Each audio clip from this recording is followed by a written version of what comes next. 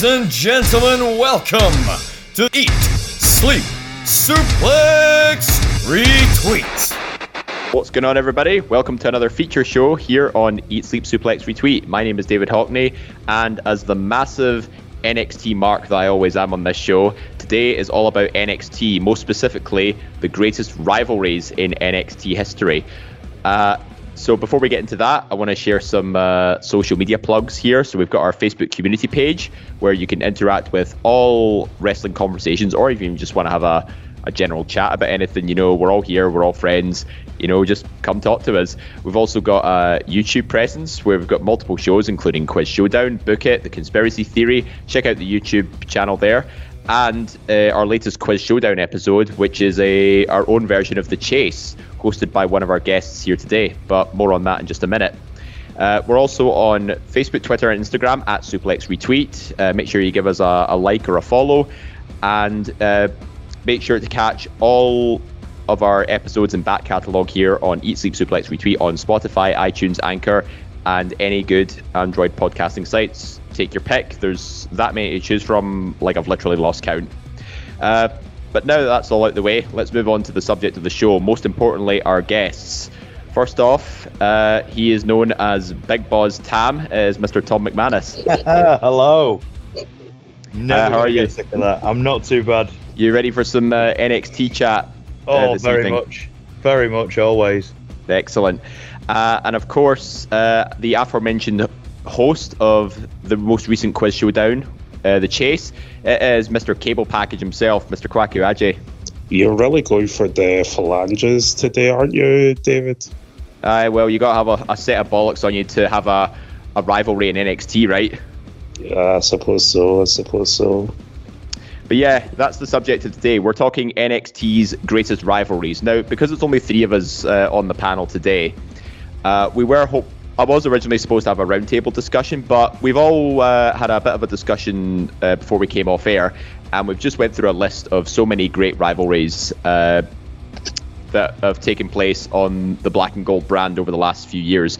Now, just for reference, we're going to go back from the original days of, like, you know, the old game show format NXT, even as far back as, you know, when there was that never-ending season 5, and then it slowly transitioned into Full Sail, right up into the latest product today, the rainbow-coloured NXT 2.0. I mean, it's still fairly new, but who's to say, you know, there could be a rivalry developing or has been developed throughout that time. But Kwaku, I'm actually going to start off with you because you put forward some very interesting suggestions, but there was a bit of a theme going about it. So I will hand you over to the floor is yours, and if you'd like to share with the class what you've picked as your favourite NXT rivalries. Share with the class. Just because I teach in classes now, I don't have to walk it as if I'm the teacher everywhere, but fair play.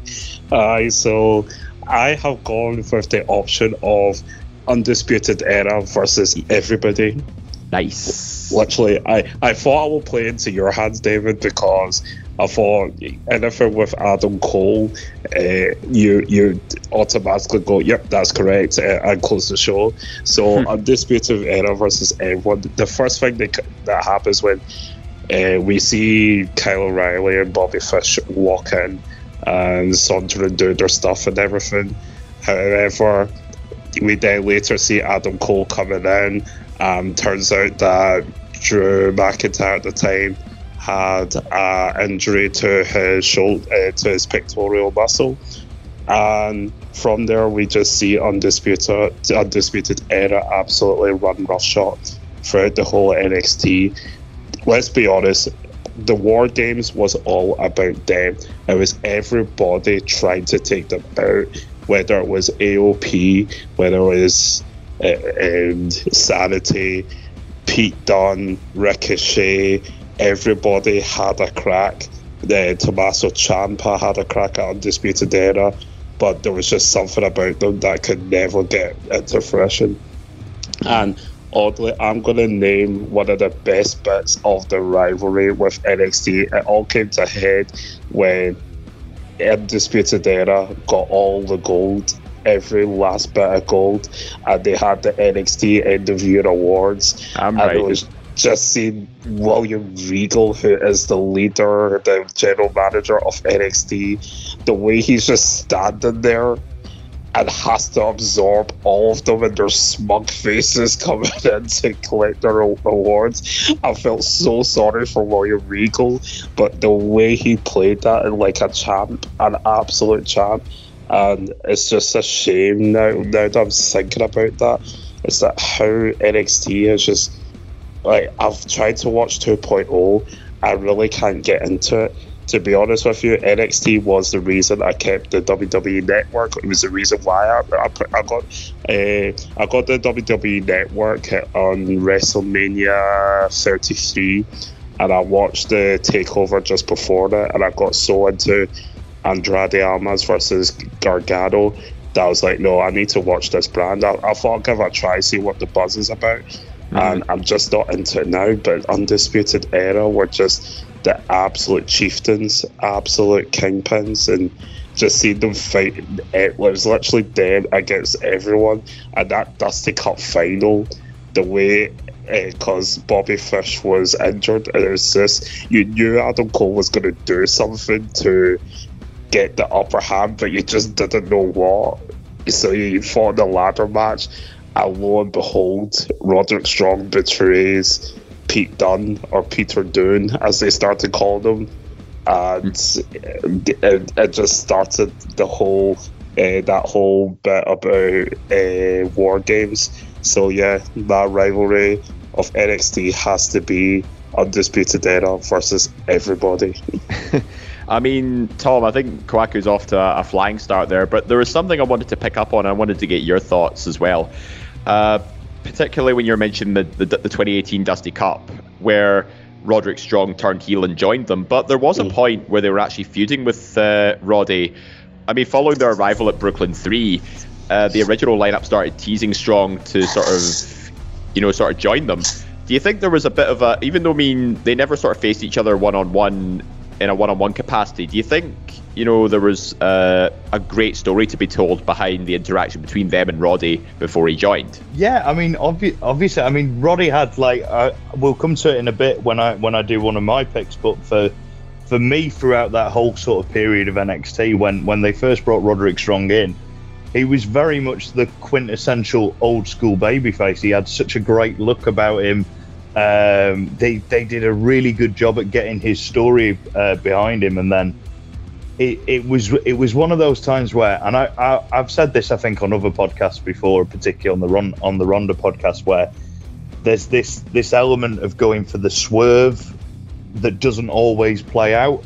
They're just swerving for the sake of swerving. This was a swerve that works so well because it actually fit the idea of, what? Why not? Why wouldn't he run roughshod along with all these guys that are trying to tear down the whole place as well? Because he's not been getting the opportunities that he had, and it broke him away from that babyface mold that Gargano was holding onto as well. But yeah, I mean, it was the story we all expected, and then they put that beautiful sort of little twist on it towards the end, and it was really, really great. Kwaku, I just want to return to a point you brought up about, they had, I think the reason they had so many great rivalries was because it enabled NXT as a brand to bring back War Games. So I was wondering, do you think having Undisputed Era feud with so many people actually fueled the fire for being able to generate some very good War Games takeover matches and pay-per-views as a whole? Oh yeah, absolutely. Because some people criticize the fact that it was all centered around Undisputed Era War Games, but like, what's wrong with that? They are by far and away the best faction going about at that time. So if you're gonna have war, the whole point of War Games is you have factions going off against one another and just having a big fight, and you have that now with Blood and Guts and AEW. However, this time around, it just played into the seed of the fact that Undisputed Era were absolute kingpins in what they were doing. They just wanted to absolutely take over the division, take over the whole brand, and they did that in some. And that's why I mentioned about the end of year awards and the fact that they couldn't even carry all their awards because they had all their belts, they had all their awards, and then it was just seeing William Regal's face. It's just like, what have I done? Adam Cole in particular that year, I think he had 4 to his name, one of which was for a rivalry of the year, but I think we'll bring that up a little bit later on. But yeah, great opening choice there, Kwaku. I mean, just Undisputed Era, running roughshod like the gang of renegades that they are, and I think I wholeheartedly agree. I think that was one of the reasons why NXT Black and Gold was must-see TV. But Tom, I'm gonna move over to you now. What was one of your greatest rivalries that you think deserves a good mention here? So I think this is a nice little segue into one of my picks when we're talking about the Black and Gold brand being must-see TV, because a lot of this rivalry, I don't think this rivalry ever made it to pay-per-view or to one of the takeover events. So one of the things that I picked, just because I thought it was going to be a bit of a left field pick and not many people was gonna go for it, was Bobby Roode versus Roderick Strong, just after Bobby Roode won the NXT title. I was all over this feud when it started to happen. It was a really, really great, proper, just old school story of big bad heel goes against plucky babyface. Like when NXT was doing its best work, it was doing those great video packages. It was telling those really simple stories, and this was just quintessentially that. And it was all on the TV show. It made you have to go and watch the TV show of this great story of Bobby Roode being the man of means against Roderick Strong, who's come from nothing to really bring himself through. It was just a good baby face that you could get behind against a nasty heel. And it was beautiful television, just so beautiful television. And the matches were really good.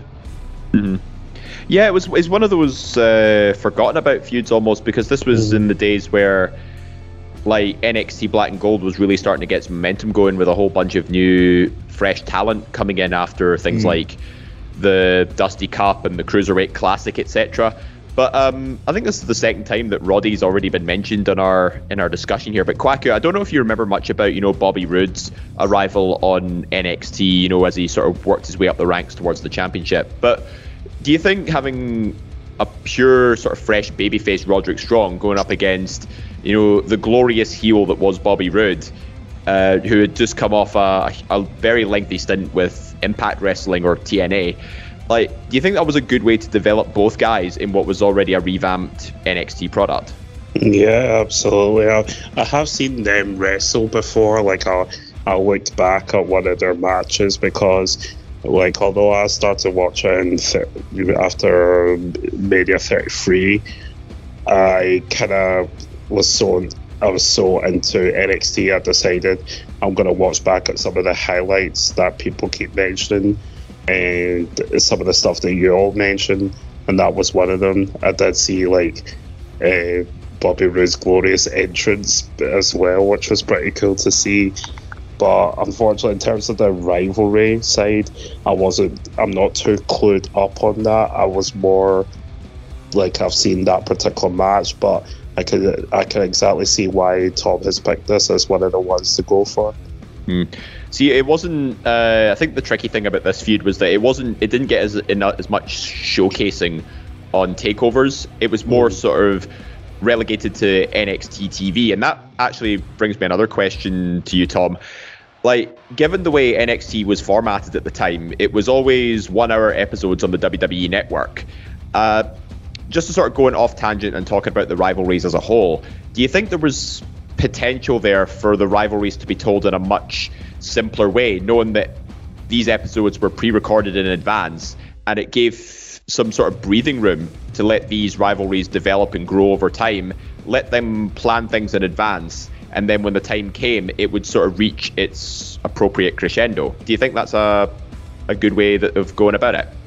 I think it is a good way of going about it. I think probably looking back at NXT, they were never afforded the breathing room that they ever truly needed to properly format as a television show, due to the fact that you had what could essentially be described as a madman in a tower that every couple of weeks would go, give me that one, you don't have him anymore, which obviously sort of got the problem with towards by the end of it when they called up Ricochet and Black and they pretty much devastated the entire NXT main event roster, which caused a lot of problems for them. So I think in theory they did, and when it was capable of doing that, human beings are only programmed to have about 45-minute attention span. So an hour TV is the reason why every other show, there are no other 3-hour television shows on TV except for Monday Night Raw. There's a reason for that. So NXT, like, in principle, it was brilliant because it was formatted like that way. And when they were able to do it, you got those stories like with Roddy and Rude. You had the great, even the Nakamura and Joe storyline that had just come a bit before it as well was able to sort of do that because they had that breathing room of they knew both guys weren't moving up till next year. When they were able to do it, they were able to do it. It was just you had that problem of the man coming around and being like, I'm going to take this one off you now. Mm-hmm. Yeah, and it really sort of let Roddy sort of come into his own a bit. You know, this was way before all the Undisputed Era rivalry type stuff. You know, at points, you know, he was challenging for the NXT Championship on multiple occasions. So having that central rivalry to sort of help budge him up the card a little bit, you know, to put him in a prime position, ready to be, you know, going through that whole character change for Undisputed Era. He was booked very, very well, and having a seasoned veteran. I mean, they're both seasoned veterans in their own right, but obviously Bobby Roode has had a bit more exposure, you know, given he was with, you know, WWE's biggest competitor before AEW came along. But Roddy obviously had time in like Ring of Honor, etc. So they were both experienced. Maybe just one was more recognizable than the other. But yeah, that's a very almost forgotten about rivalry that I think deserves a wee bit of praise. So yeah, well done, Tom. Great choice. I'm actually going to throw one out there now, and we'll just sort of do like a bit of a round table. So one of the other rivalries that came up, and this takes us back to when NXT was sort of in that sort of developing stage at Full Sail. You know, there was a much smaller crowd, and they had just introduced the NXT Championship by this point. It was maybe about a couple of years old by this point, but I want to throw you guys' thoughts out there. How about the original great feud for the NXT title, which was Neville, aka Pac, versus Sami Zayn? Tom, I'll start with you. What do you remember about this rivalry in particular? So yeah, I was very new to NXT when this all sort of started coming about, but it was again, it was I think with Neville and Zayn, it was the fact that they presented something so different that you just didn't see on any other wrestling TV at that point. I think even really, I mean, Impact always gave it a good go, and TNA were always, when they were doing it quite well. But it was the closest thing that you would got to the idea of like, what if Ring of Honor actually made it quite big and managed to get the exposure that some people wanted them to deserve, and you could see it sort of becoming and fleshing out. And it's one of those feuds, and like Sami Zayn's original run that set the foundation for NXT for what it became. It was a real like a bricklayer feud for what came after it. Mm-hmm. Yeah, Kwaku, see, before you started getting more involved with NXT, etc., do you recall like this being one of the most talked about rivalries in what was already early days Full Sail NXT? Yeah. Especially what I know, like a lot of people talk about the original members of the Black and Gold brand, if you like the pioneers. So that includes people like Pac, as we call him now, or Neville, Sami Zayn, Balor, Hideo Itami, who's when I'm saying all these names, you realise that they're all gone from WWE. Owens as well, Nakamura, just some of the big foundation players in there. But yeah, I can only imagine the kind of rivalry, because both of them do strike me as people that build on their character work. Especially Zayn. Zayn's a big character in his own right. I mean, looking at stuff he's doing in SmackDown at the moment with Johnny. I mean, he's got me so invested in a rivalry with Johnny Knoxville. I like Johnny Knoxville. I just never thought it would be a wrestling thing, but here we are, 2022 and all that jazz. Yeah, welcome to Vince's WWE, the most stupendous, outrageous possible intercontinental title match at WrestleMania. You're not doing it properly. You need to do it like the guy I'm going to mention next. All right, well, I'll get to you in just a second. But Tom, I want to ask you about Sami Zayn.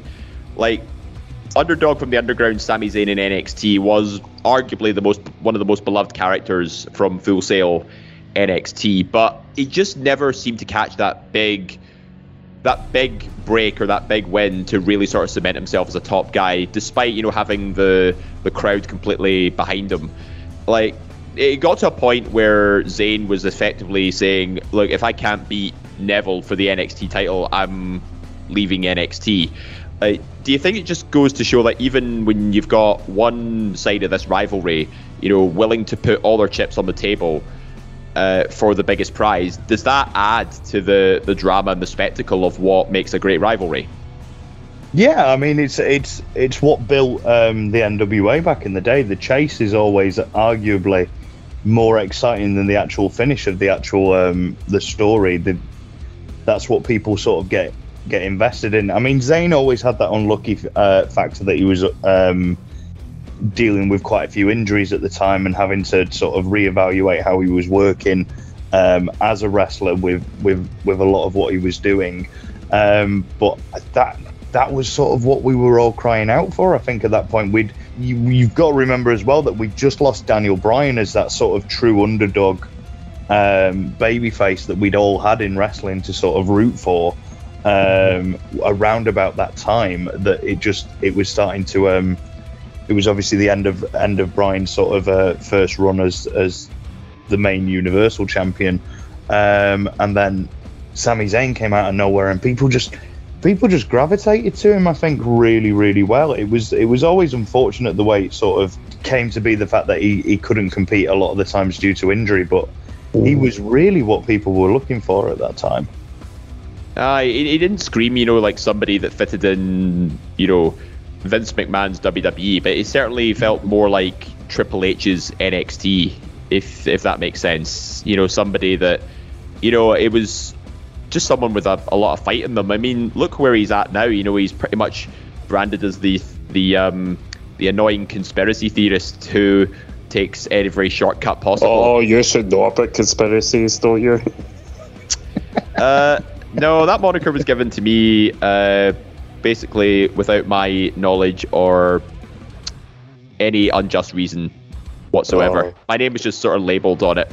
But anyway, Notice how he denies it, Tom. Do not trust the word he says. Your word is gospel to my ears, Kwaku. Oh, thank you. Anyway, Kwaku, you said you were going to talk about someone else there. Yes. So, floor is yours. Okay, pick number 2, and I honestly cannot believe I'm even doing this, because there was a point where I hated this guy so much.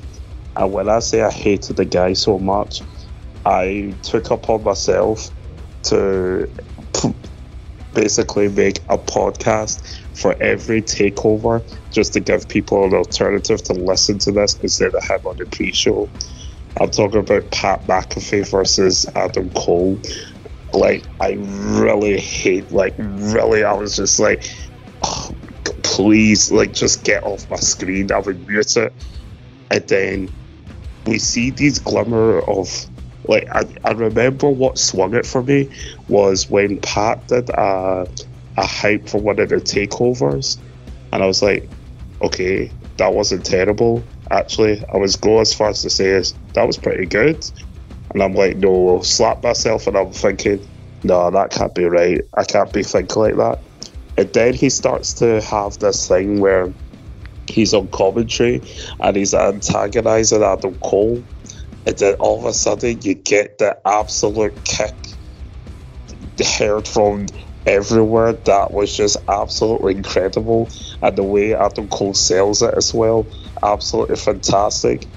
So we then have the further geniusness of Pat McAfee. He lines himself with the Britain Brawlers, Danny Burch and Oney Lorcan are the ones that have gone, unfortunately. It's so sad when you think about all these people that have been released and everything, and they start going about doing like Undisputed Era type things. Golden and Adam Cole. One of my favourite lines was when Pete Dunne slammed the door on, I think it was Damo. He slammed the door, shot on him, and Pat just stands back and goes, "Okay, a little aggressive, but we'll talk about that later."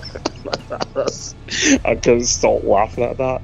And it all comes to a head, another War Games, and it's all of them versus Undisputed Era. Strangely, Undisputed Era being the faces this time around.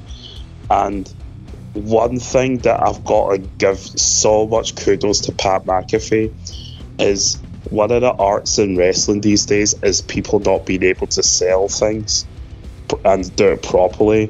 Whereas we had Pat McAfee hosting his podcast, and it's no relation to wrestling whatsoever, and he's wearing a neck brace because that's how much he gets the business. Like that's just unrivaled in my opinion. Like, he didn't have to wear the neck brace, but he did just to sell what had happened in the War Games match. So that's why I've got to put in that rivalry of Adam Cole versus Pat McAfee. And now he's just stupendous on SmackDown. He's getting a one-to-one interview with Brock Lesnar. Brock Lesnar does not do one-to-one interviews at all. He likes to keep himself to himself.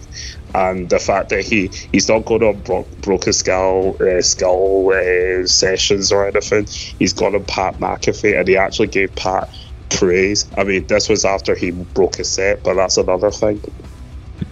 Yeah, I mean, I have to praise you for going 2 for 2 in Adam Cole related feuds. See, it's what I'm doing. But this feud actually got NXT End of Year Awards 2020's Rivalry of the Year.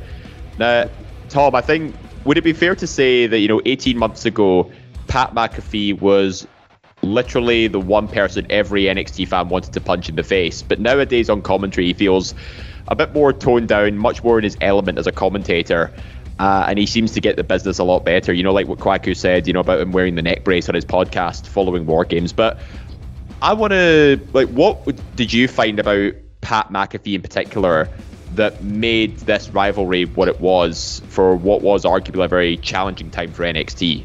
I'd have to say it's probably the energy that he brought. He brought such a different kind of energy to the show at that point. Like, I haven't particularly seen a lot of this in terms of what McAfee did, but I remember the neck brace thing, and I remember that he just brought. It was very much a time where it felt like NXT needed a breath of fresh air, and no one really knew what it was. And I don't know whether I'd go as far to say that he was the right breath of fresh air, and that they probably would have done better by signing perhaps a bigger name or putting someone else in a position like that. But he certainly gave them a bit of a jolt to the interest that was developing in that. And for someone who's never really been involved in wrestling before, that's a pretty big achievement, to be fair, especially when you look at the situation they were in at that point, where they were in a genuine TV war. Yeah, and Kwaku, I'm actually glad you brought this one up, because when I was looking back on it, I did feel there was a little bit of blurring the lines between kayfabe and reality, especially, it was mostly triggered from Adam Cole's appearance on Pat's podcast.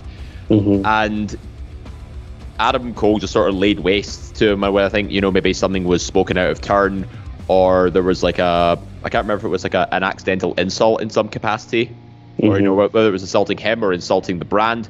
But that trigger point of between blurring the lines between kayfabe and reality, you have to imagine that is arguably the sort of the best way to kick off a rivalry, you know, when it sort of goes away from traditional kayfabe and introduces that element of reality.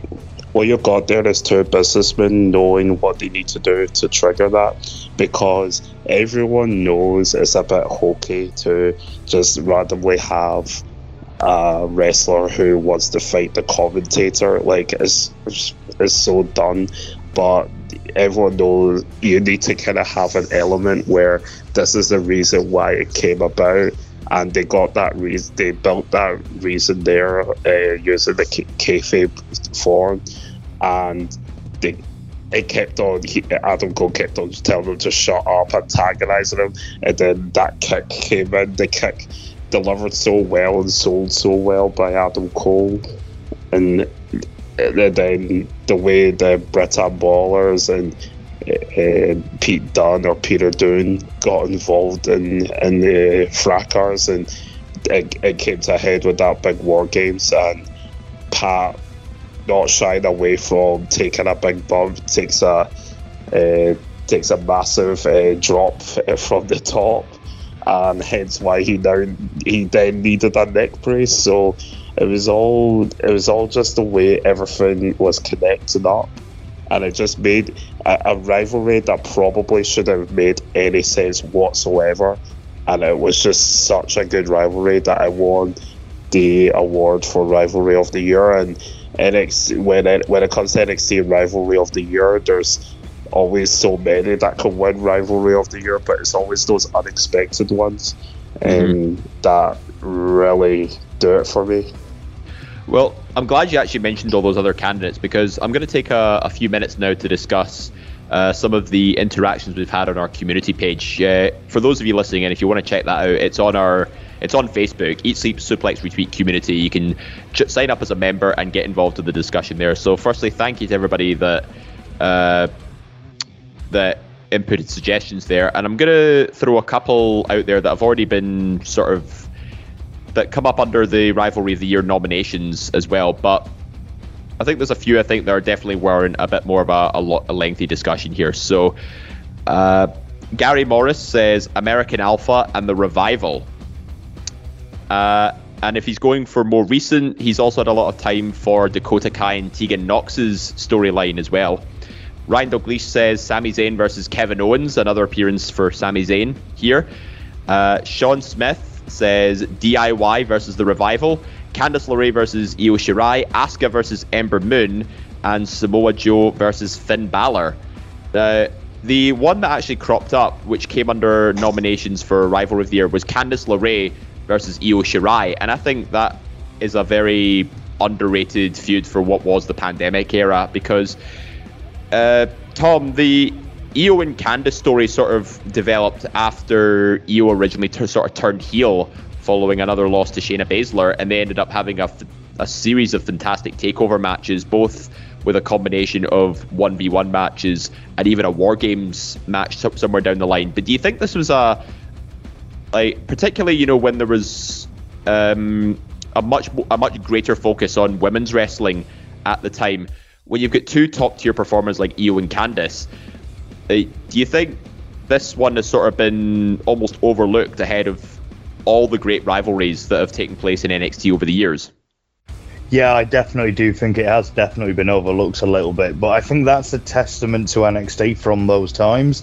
The fact that there are so many, like, we could be here for, like, if we're going to record this for an hour and a half, we could easily do 3-4 hours on every single great rivalry that's happened throughout NXT, because so many of them in top notch. I remember this one slipping through the net and not having too much interest behind it.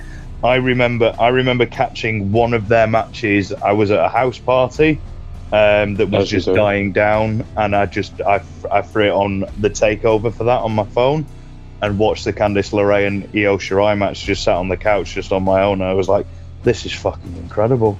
This is brilliant. There's so many of them have sort of slipped through the net in terms of that. We could be here for all day, but yeah, Candice LeRae and Io Shirai, that was top-notch quality stuff. Aye. And Kwaku, this feud had so many twists and turns since I think it was either 2018 or 2019 when this feud originally began, but it went all the way to the end of 2020 before they sort of went their separate ways a little bit. But the character development over this time, you know, it all sort of feuded from Io Shirai's original heel turn and the original TakeOver match in 2019. It was, but then you look at here now, you know, Io Shirai slowly morphed back into a babyface character when she won the NXT Women's title, and then Candice LeRae became the Poison Pixie. So it was almost like a bit of a role reversal over time, but yet the feud stayed mostly relevant. Like, you can't argue that is, you know, a rivalry that stood the test of time. Yeah, I mean, it's one of those things that although one has turned good or one has turned bad, it should really be the case of, because we're both kind of on the same side, we should like each other now. But no, the rivalry is so strong that no matter what form the other person's in, they're always going to have that rivalry. And that's where you have that long-term storytelling, that long-term feud that we all like to see. And Tom, when you were talking about the match earlier, were you talking about the traditional one-on-one matches, or were you talking about the tables, ladders, and scares match from Halloween Havoc 2020? I believe I was talking. Did they have one in a cage at one point? No, it was Shayna and Io that were in the cage, and I think they faced each other in War Games twice, I believe, and I think Candice came out the winner both times on the winning team. Yeah, no, I think it must have been then. It must have been one of the traditional one-on-one matches that I remember them watching. It was definitely one of the earlier ones when Io had just turned heel. It might have even been their first one. Just watching it back, I can't remember specifically the time and date of it, but I remember it just being like expecting it to be of a decent quality, but not of the level that it was. It was like truly one of like the far better matches I've seen on an NXT TakeOver show. Yeah, and just one last point on this. Candice LeRae, she was always a good contender for the NXT Women's title, but she didn't really sort of come out on top of this feud, but she definitely did cement herself as, one to watch when it came to the sort of female performers of NXT. But yeah, definitely one that was sort of swept under the rug, and I'm glad that our community post was able to bring it up. But there was another one that sort of cropped up, and I think it definitely deserves a bit more discussion. Let's talk about Sami Zayn versus Kevin Owens. Like, especially, given that it was a short but sweet feud, but Kwaku, I think it's safe to say, this one certainly left an imprint on NXT's greatest rivalries. Yeah, this rivalry is the one I always say that this is where the hardest part of the ring became like a thing, if you know what I mean. God, yeah. This is where it really it became popularized, and then people realized, that is the worst place. It's just the innovation.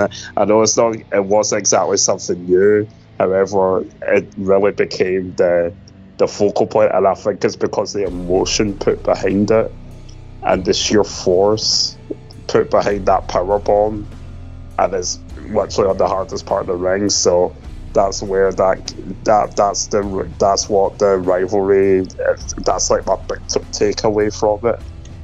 Mm-hmm. Yeah, and Tom, I think the storytelling behind this feud is kind of what really sold it. Owens and Zayn, knew each other from the independent circuits, particularly Ring of Honor as Kevin Steen and El Generico, but it was that immediate heel turn where Owens throws Zayn on the ramp and then powerbombs him on the edge of the ring. The sheer shock factor alone, I think, is what helped kick things off for this rivalry in particular. Yeah, it was the moment where everyone, I think, really started getting invested in the fact that NXT was willing to talk about things outside of WWE. I think it was one of them moments that everyone really, really wanted, but never expected it to actually happen. and then they gave it us. It's one of those times where it's like, where it proves it's like, if you listen to your fans and occasionally give them what they want, then you benefit from it as well as a promotion as well. And they just ran with it, and it was absolutely beautiful. We got some excellent matches from the actual main roster, and the fact that it's one of the few times that I think on the debuts they actually booked Vince into a corner, in the fact that he had to carry on that story because it hadn't finished. And that's the mark of something that's really stood the test of time. I will just correct you though, Kwaku. The apron is not the hardest part of the ring. The steel ring post is the hardest part of the ring. Okay. I think in wrestling terms, if we go for that, it won't be so much as a wrestling match, more of a just being a murder.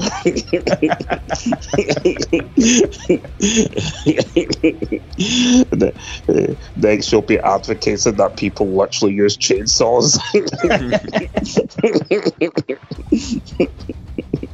Yeah, what was it? The chainsaws in Linda McMahon. Yeah, you need to get both those back in. You know, I think somewhere David Campbell is just like, where am I? Like, get me on this show right now.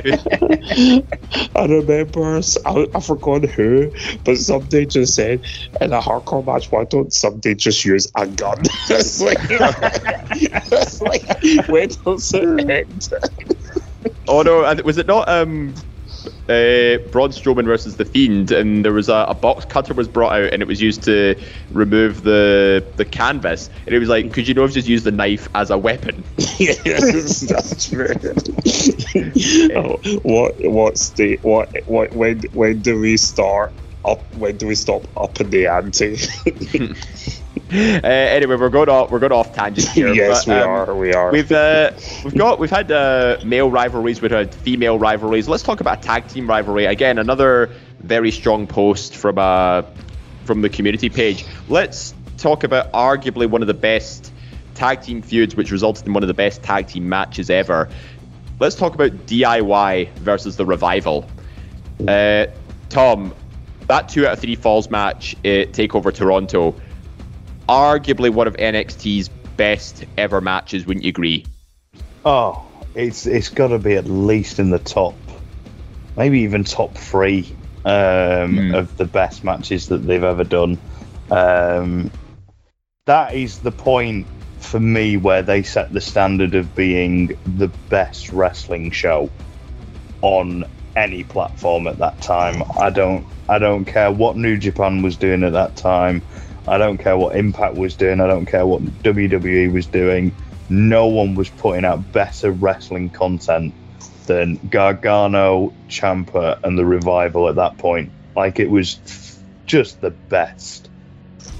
Yeah, Kwaku, it was almost like, did you get the impression that DIY were sort of filling the void of, you know, the plucky underdogs that the entire crowd got behind after Sami Zayn moved to the main roster?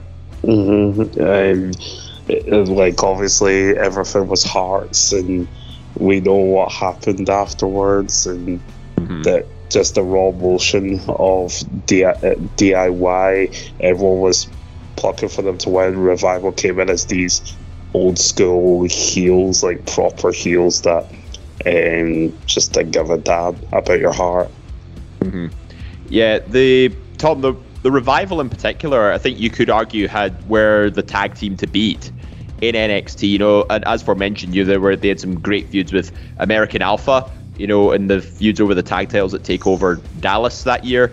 And then it was that 2016 was a great year for tag team wrestling, particularly for the old school team in the Revival, you know, the one that everybody wanted to see topple. And DIY, you know, Ciampa and Gargano, those were the guys that everybody wanted to get behind, and you knew how good, you know, they were in the ring. But this had almost everything you could ask for. Everything from the pursuit of a championship, great wrestling, great chemistry, and it had the test of time behind it. With, you know, this was during the time of the Dusty Cup. At the same time, like, it just had everything you could ask for in a promotion which doesn't really put a lot of focus on tag team wrestling. Yeah, I think it really took the focus back onto tag team wrestling in general. To be honest, there hadn't been a truly like stellar of this magnitude tag team feud in a really super long time. I don't think, and it reminded everyone that tag team wrestling used to be a really big deal. The Revival were just the perfect guys for that. They had everything. It's modern day Midnight Express versus the Rock and Roll Express. Shades of Tully and Arn in there as well. Like it was just a classic reminder of like what was a really good and solid like department of wrestling. Mm-hmm. Yeah. Now, the NXT Year-End Awards only introduced Rivalry of the Year in 2017. So unfortunately, I think this sort of missed the cut for discussing great rivalries. But for 2016, would you guys argue that DIY versus the Revival could be argued as rivalry of 2016? I can't think of anything else that had come close, really. What else is there to match it up to? Who's the... Well, see, in 2017 there was DIY versus the Authors of Pain. Yes. So remember they had that incredible series of matches which resulted in the ladder match? Yes, and they had that phenomenal triple threat with the Revival as well. Which is another one that's up there as like one of my favourite matches that NXT's ever done. That triple threat at the takeover before that year's WrestleMania, like that's brilliant. I can't think like it's a really good content year 2016 for NXT for the stuff that they start putting out there, because it's Nakamura and Joe as the main headliners at that point, isn't it?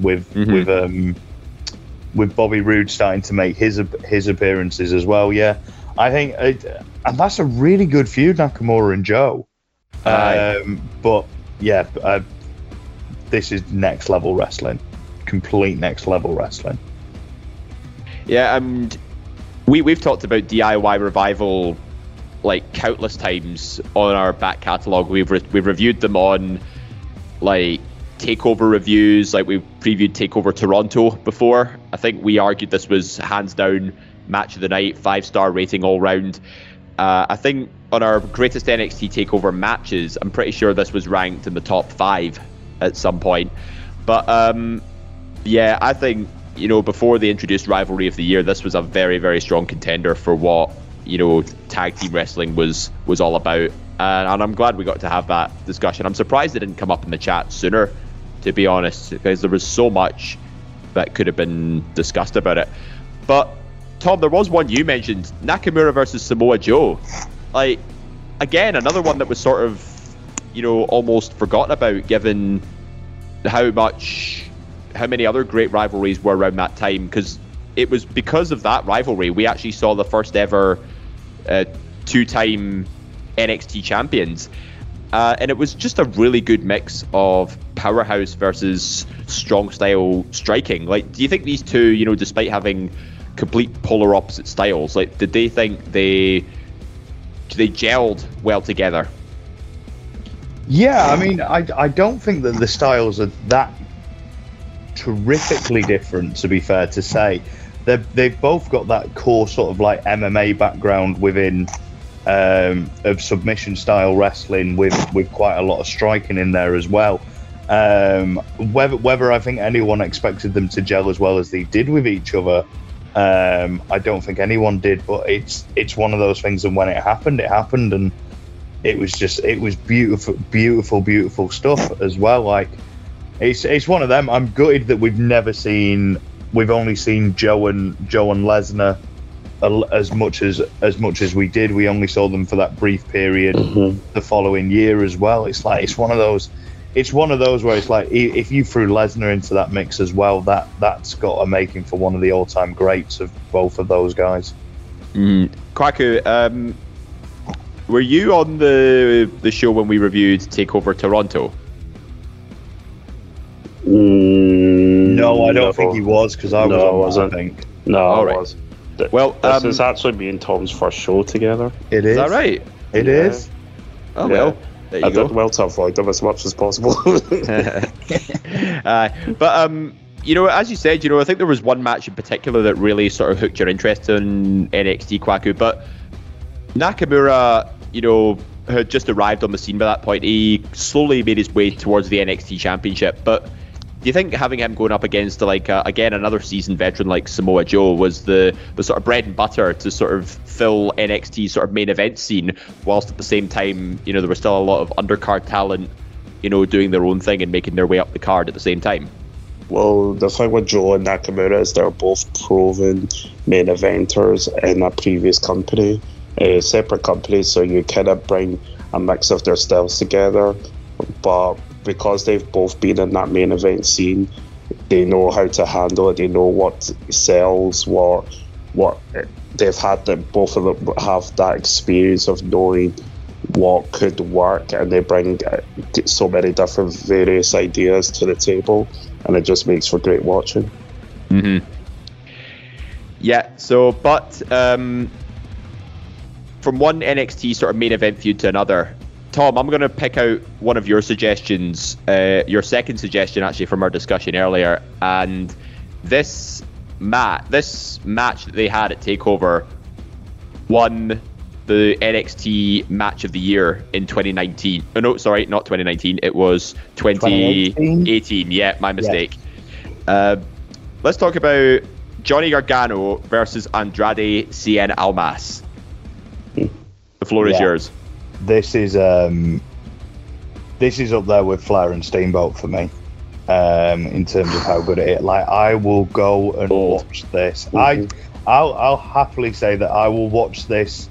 I have a selection of matches that I'll watch at least once a year, and it's usually the Flair and Steamboat trilogy, this, and usually Flair and Michaels.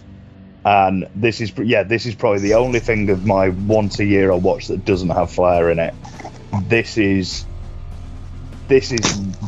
I won't be able to do it justice. This is one of the best professional matches, I think, of this century. Mm-hmm. Like, I think easily of this century. It's phenomenal wrestling. Hits all the right notes. I just remember being like a kid in a sweet shop when this was on live.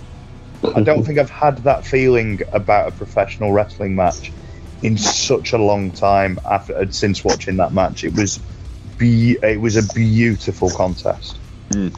Yeah, and Kwaku, you have a lot of praise for this match in particular, but the storyline behind it was actually the bread and butter of a simple feud. You know, Johnny Gargano looks to win the NXT Championship. He wins a Fatal 4-Way #1 contenders match. And then he gets the match with Andrade. You know, it was never sort of really built on a blood feud. It was more just wanting to pursue the championship. Now that you know, Gargano thought he was rid of Ciampa for a good while. Well, but that's what he thought. So we thought. But yeah, that was sinister. Yeah, Quacker, I want to get your thoughts on this match. That was a 1 hour later type thing. And the 1 hour later is just Ciampa waving with the crutch in his hand. Oh dear, how things go. This was the match for me, and I didn't see much of the rivalry, but what you described there, just it didn't need all the razzmatazz or anything like that. The wrestling told its story really, and it's a bit more rarer to have that these days. But wow, what a match! And like I said, this is the one that really got me into NXT in the first place. I thought, I'll give it a try, and I'm not so much anymore involved in NXT as much.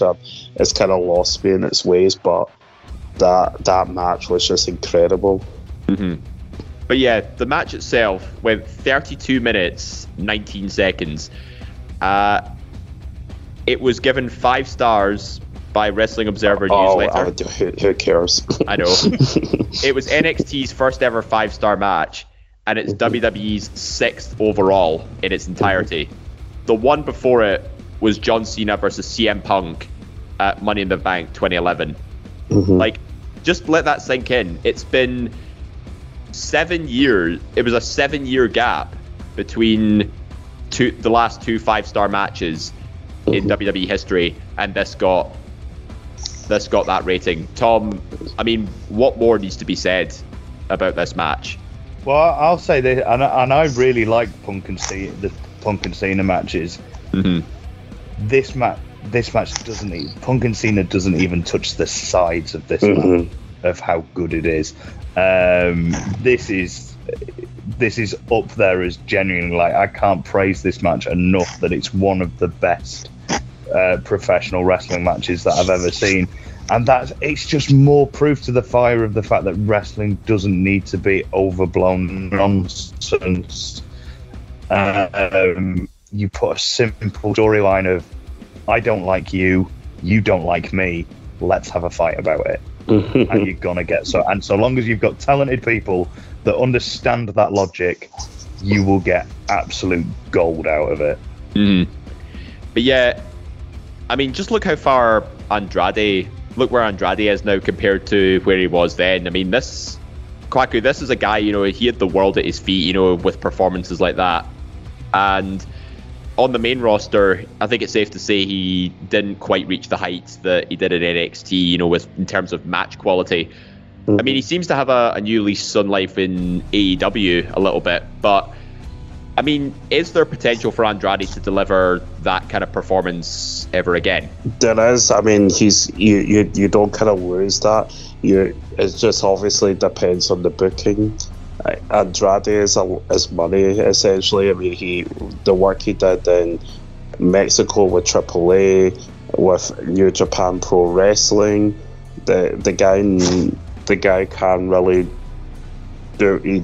He knows how to sell a match, and look at the way that match is held in so much regard, really. Yeah.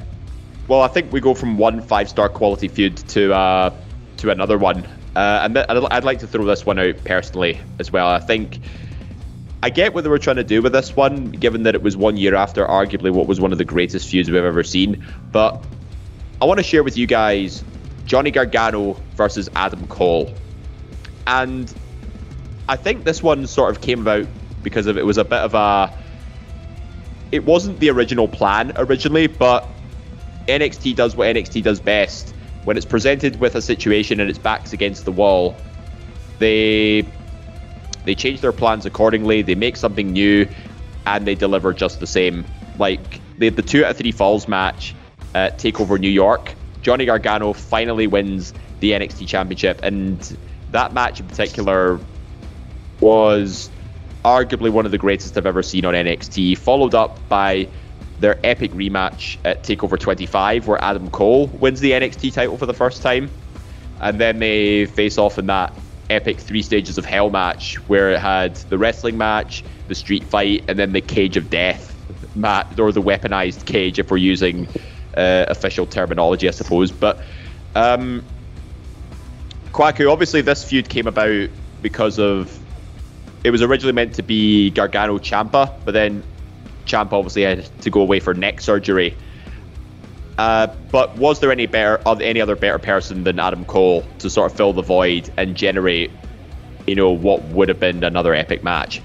Oh yeah, I mean, give Adam Cole a cardboard box, he'll make a rivalry out of that, no problem at all. It's just the way he is.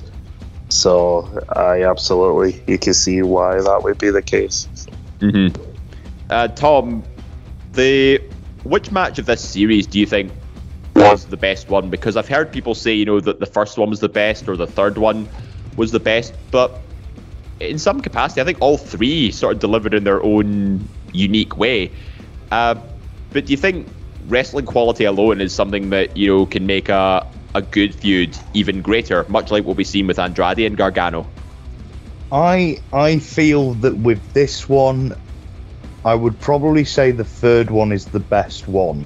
Fair enough. From a standpoint of how much I enjoyed it.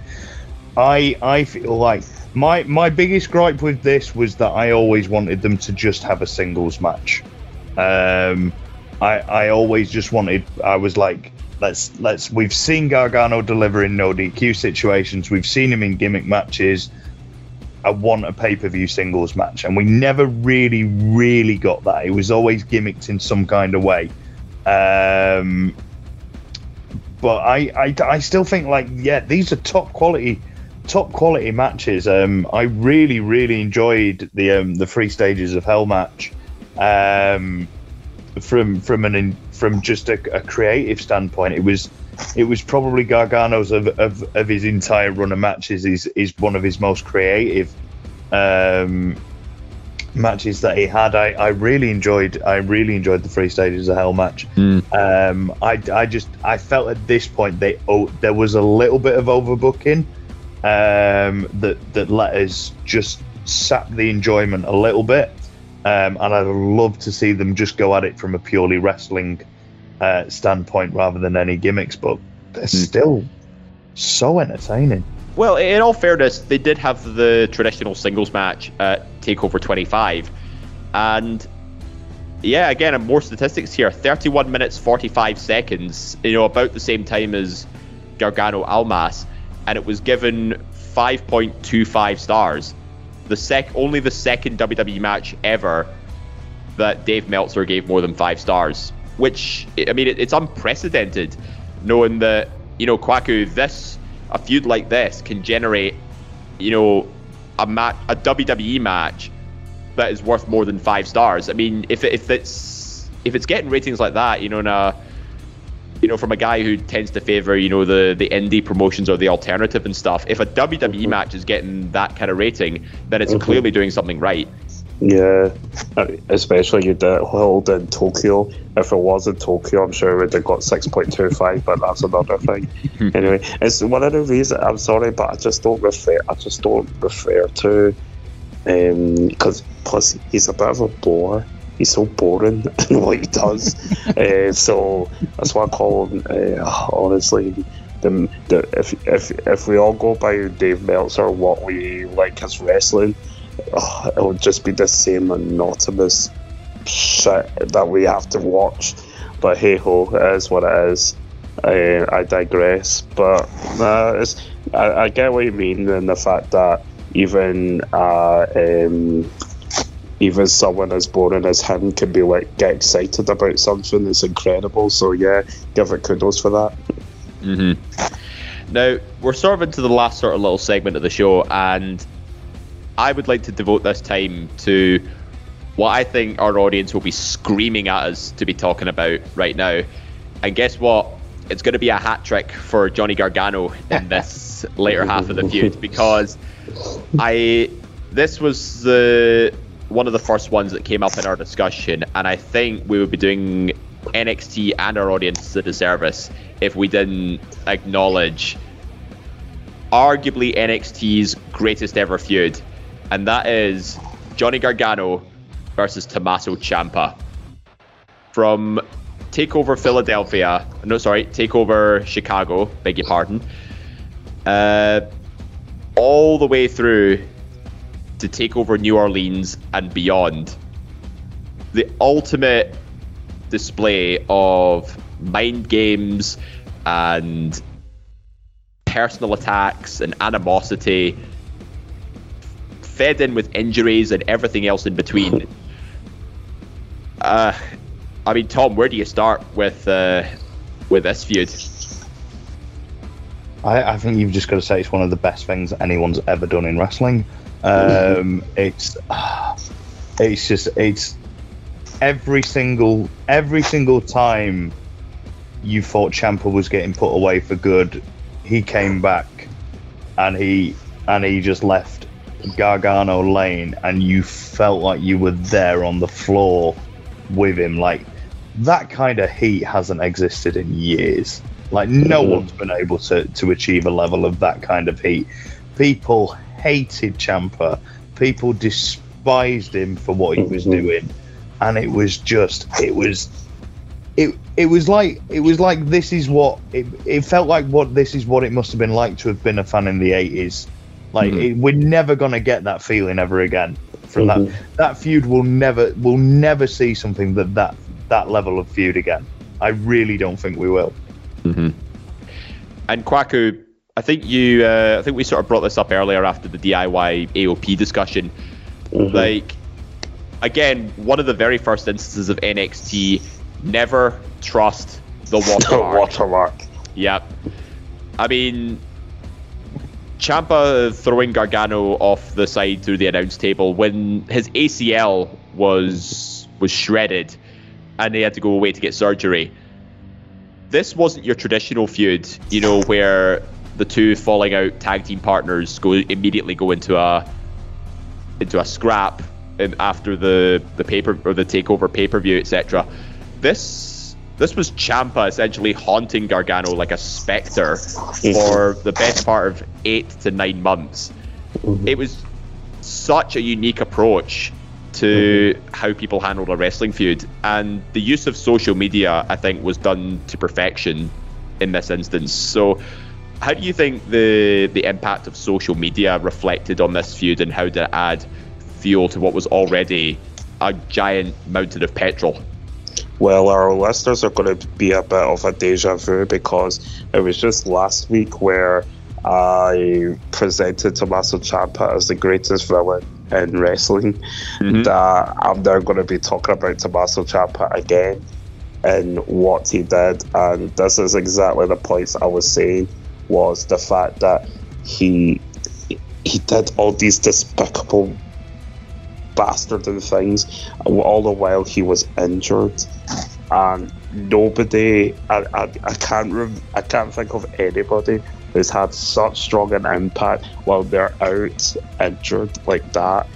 And it's just the whole things that were so iconic, him coming out to no music, and then the time you hear Rebel Heart playing for Johnny Gargano and everyone's cheering, and he comes out and just waves at the top, and it's just he's just met with a crescendo of boos. The whole story, the fact that this was main evented, their feuds were main evented, not title matches, but their actual feud was main eventing. So it has to. It's just up there. To me, it's just the epitome of NXT. This rivalry. Yeah.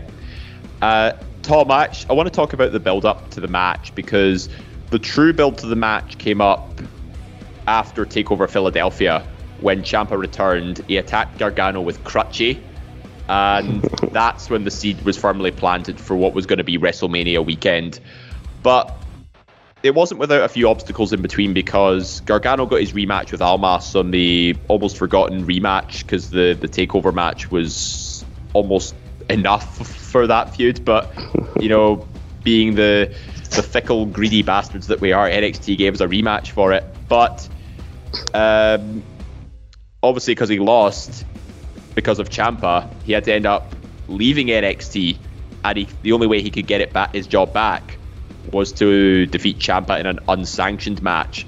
Unsanctioned, obviously, being like, you know, this is just a straight up fight, and plainclothes officials are there just to count the pin or call for the submission. Do you think this was the cherry on top for a storyline that was just told so beautifully well? Yeah, I think the extra stakes of it were really important, because it gave the stakes of the idea of even just the fact that they presented you with the match at Philadelphia, and then a couple of weeks ago they took it away by the fact that Gargano wasn't in NXT anymore, because everyone was like, well, what happens to the match now? Is he gonna have a match with Ciampa because he was away? It's one of them. It shows how strong that people were invested in it, because that storyline makes no sense as well. That how does he get his job back by having an unsanctioned match? If it's not recognized by WWE or NXT, how does he get his job back at the end of it? But people that's the point, because people just wanted to see, they just needed any opportunity to see Gargano finally kick Ciampa in the backside. And it was how invested people were, so invested in this, and that's how great it was. You raise a good point there, Tom, because like you could have had Gargano getting some magic beans, climbing up a beanstalk and going to the Don Ciampas to get his job back. It still would have made sense, and it's because we were all clamoring for this. Absolutely clamoring for it. So. People would have still been. They could have gone as ridiculous as they wanted with this, and no one would have cared whatsoever. If it had Jim Cornette with his Satanist learn went, but who cares?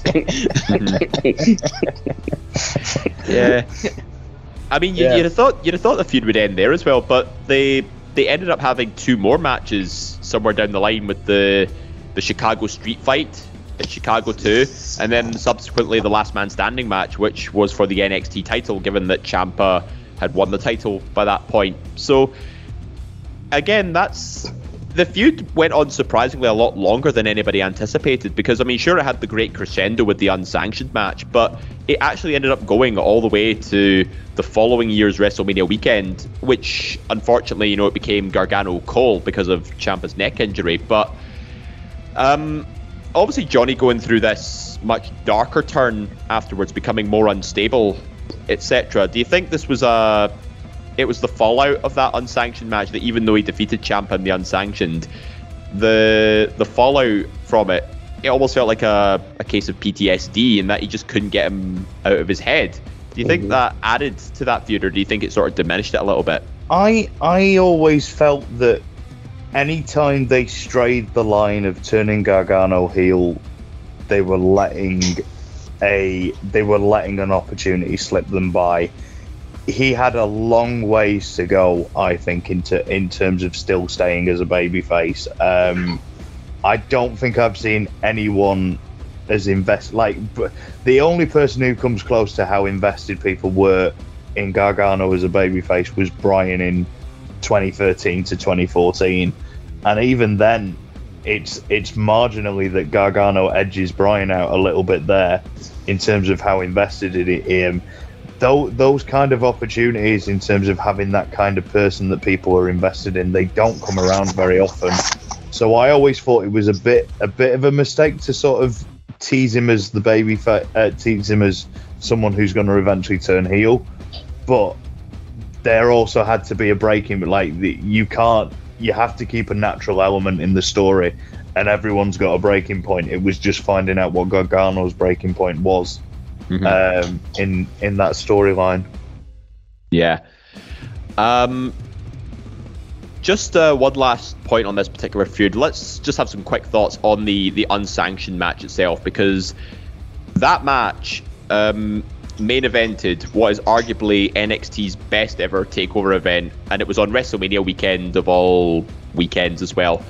A match that went 37 minutes 6 seconds, and it was the third NXT match to get 5 stars. The second one was earlier in the night when the NXT North American title ladder match took place. So I just want to get you guys' favorite moments from the unsanctioned match itself. Like, what elements in particular almost wrapped up the feud so nicely in a little bow and just put a cherry on top and said, yeah, this is one of our best rivalries that we've ever told? I would say that final image of Ciampa tapping out, it was the culmination of a story, like that sense of relief that you got by the end of it, that the fact that you were like, oh my god, it's finally over.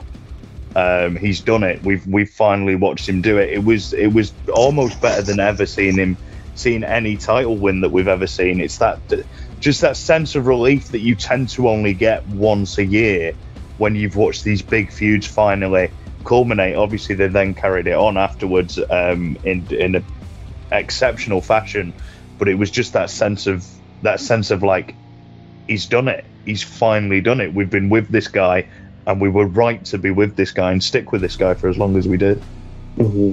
Yeah. Kwaku, any favourite moments from the unsanctioned match that stick with you?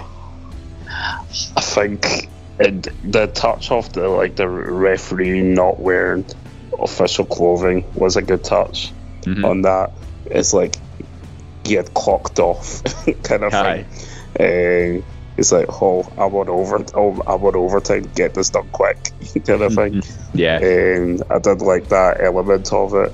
And also it was just a lot of the near falls, especially because you were like wondering, oh Jesus Christ, why won't you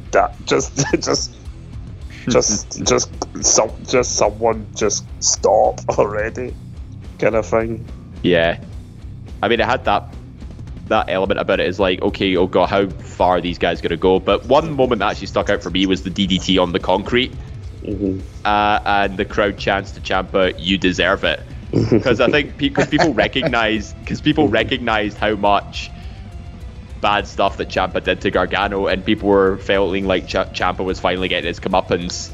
And Tom, you said the last image of the knee brace around Ciampa's face, that was a hell of an image. The DDT on the concrete though did it for me because of the way the crowd responded to it, because normally when people see that they just go oh, but people were actually cheering for it, like saying you deserve it. It's one of those things you know specifically who's the face and who's the heel in this scenario, and I think it goes down as one of the best rivalries, if not the greatest rivalry that NXT's ever produced. But just going to throw out a few facts for you before we do our last little segment, specifically around Rivalry of the Year. So the most wins for Rivalry of the Year is a tie between Johnny Gargano and Adam Cole with 2 apiece. The most nominations for Rivalry of the Year, goes to Johnny Gargano. 6 nominations for Rivalry. And most nominations for Rivalry of the Year in a single year goes to Johnny. Again, another hat trick for Johnny Gargano. I mean, he seems to have all the best feuds, Gargano here, but he got 3 nominations for Rivalry of the Year in 2018. So if I just bring those up quickly. Yeah, so feud with Ciampa, obviously. The feud with Andrade.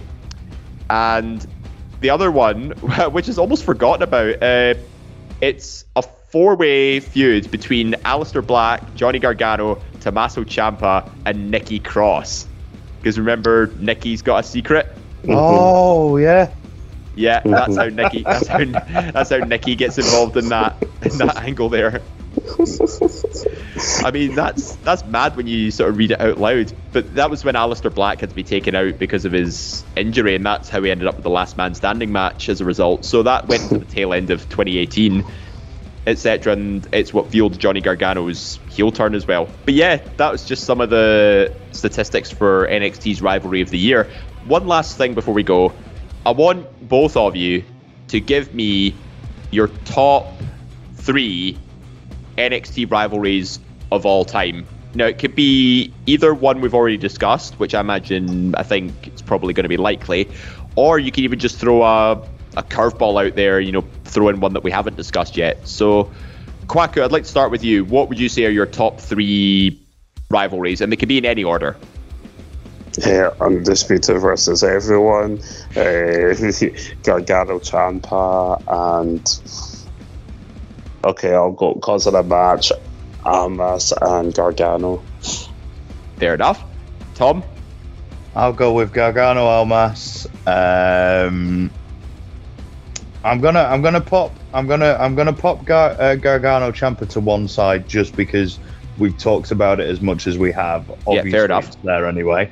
I'm gonna go for DIY and the Revival. Great. And I'm gonna go for one that I feel we will get shouted out for not mentioning, but we've probably got to talk about it if in the last few minutes. Probably Bayley and Sasha. Oh Christ, yes.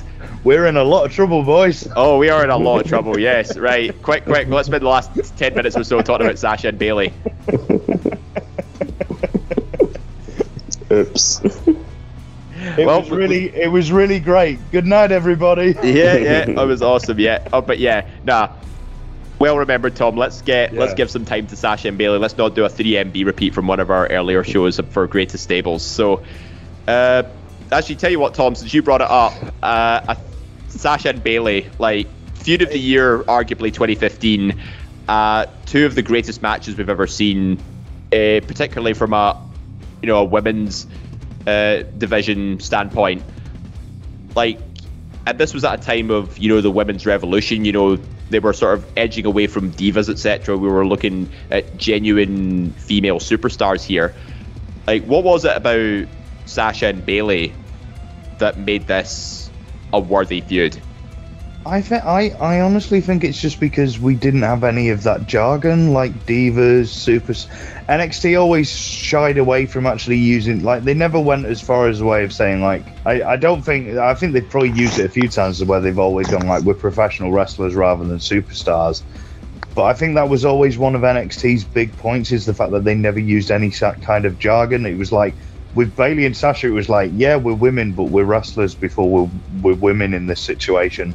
And I think part of that, obviously you've got the fact that they're two immensely talented wrestlers as well. But it was just the fact that there was no jargon in behind it. It was just like, this deserves to be the main event, so we've made it the main event. And that just propelled it to just a level, because you weren't having this weird kind of shroud of like, this is a revolution behind it. It was a match that was deserving of being the main event. Yep.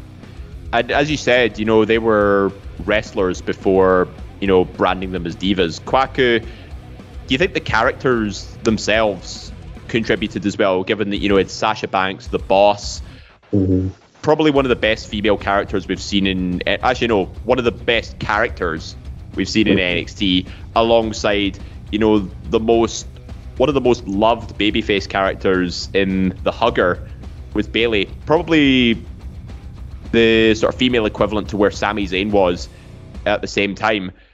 Like, so what was it about the characters that you think added to this feud as well? Well, you have two polarizing people that later became friends, that are rivals and then frenemies and back and forth. But you have two people that are two complete opposite. Bayley, the type of person that will hold your kid, hug them, do everything right. Sasha, the type of person that would just be absolutely mean, like the absolute mean person around, but does it with purpose because you know what she's capable of. And just the way that she entered into Full Sail with the Escalade, with the bodyguards and everything, that was just prime boss. So you had two big opposites in people who tore it up because they were both really good, but also they just did not like each other.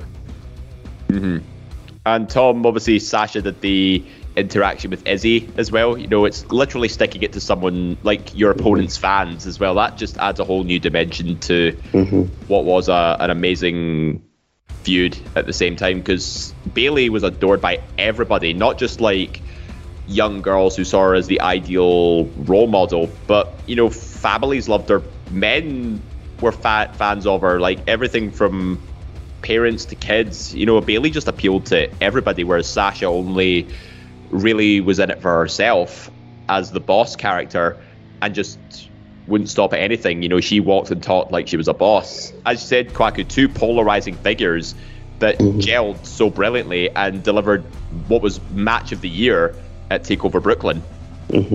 Absolutely. So a rivalry that stands the test of time, that a lot of people talk about, a lot of people hold in high regard, and culminated with the Iron Women match especially. So right up there in terms of a rivalry.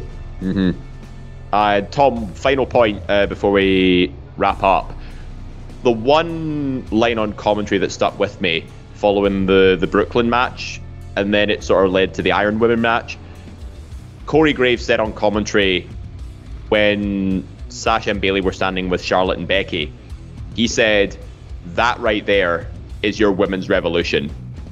Like, you couldn't put a bigger spotlight on women's wrestling than that one line of commentary, and that still gives me chills watching that back. I mean, is it the same for you? Oh, very, very much so. It's a real defining point that we all got to finally witness. I think at that moment it was huge.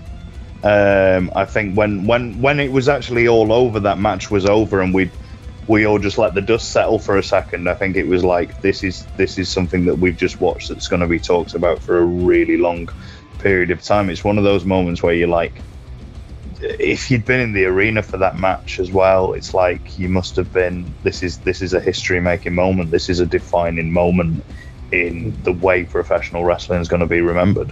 And I think it's those kind of rivalries that made NXT Black and Gold the most popular brand of the entire wrestling industry. I mean, given that, this was before, AEW and that came around, but this was the reason why people watched NXT, for great matches, great characters, but at the same time, great rivalries. And I'm really glad we got to focus on some of the key ones that defined the brand for years to come, but also even a few others that were sort of almost forgotten about, but were still just as great because there was that many good ones on a great brand. But yeah, that's going to do it for us here on this week's feature show. Hope you enjoyed listening to our NXT's greatest rivalries. If you have any that weren't mentioned, feel free to have a go at us on our community page. And I'm glad Tom brought up Sasha and Bayley, because I think if we'd missed that out, we would have been getting abuse for weeks on end. So Tom, consider yourself the MVP of this show. Hey, no, Quacker, you're the MBEP. You saved yourself. Yeah. But if you want to hear more great content like this, we're on Spotify, iTunes, Anchor, and all good Android podcasting sites. Whichever one suits you, just search Eat, Sleep, Suplex, Retweet and listen to our back catalogue. We're on YouTube as well. We've got the Conspiracy Theory. We have our Book It tournament, where we do a little bit of fantasy booking for certain promotions and scenarios. And we also have the latest episode of Quiz Showdown, which has come out this week, hosted by Kwaku, and it is ESSR's own version of The Chase. So if you're a fan of that show, give that a watch. It's a really great bit of content to watch. And if you want to follow us on social media, we're on Facebook, Twitter, and Instagram at Suplex Retweet. Give us a follow, give us a click, and be sure to join us on the Eat, Sleep, Suplex, Retweet community page, where some of your comments and suggestions might get featured on a future show. But don't forget our great content as well on our back catalogue. We have ESSR Central coming out every week. We also have Saturday Draft Live, the best show, I would argue, the A show, coming out every Saturday. We'll be discussing our fantasy draft performances for the week. But yeah, all that remains to be said is thank you to my panel for this episode. We have Tom McManus. Thank you very much. And Mr. Kwaku Ajay. Thank you. I've been David Hockney, and this has been NXT's Greatest Rivalries. Next week, keep an eye out for the What If WrestleMania edition. So we'll see you then. Good night. Hi, I'm Scott McLeod. And I'm Grant McRobbie. We are the hosts of the monthly show on Eat, Sleep, Suplex, Retreat East Meets West, where we'll bring you all the latest happenings, reviews and big events from New Japan and the land of the Far East. You can remember to check that out on the Eat, Sleep, Suplex, Retreat podcast feed on all good Android podcasting sites like Anchor, Spotify or iTunes now.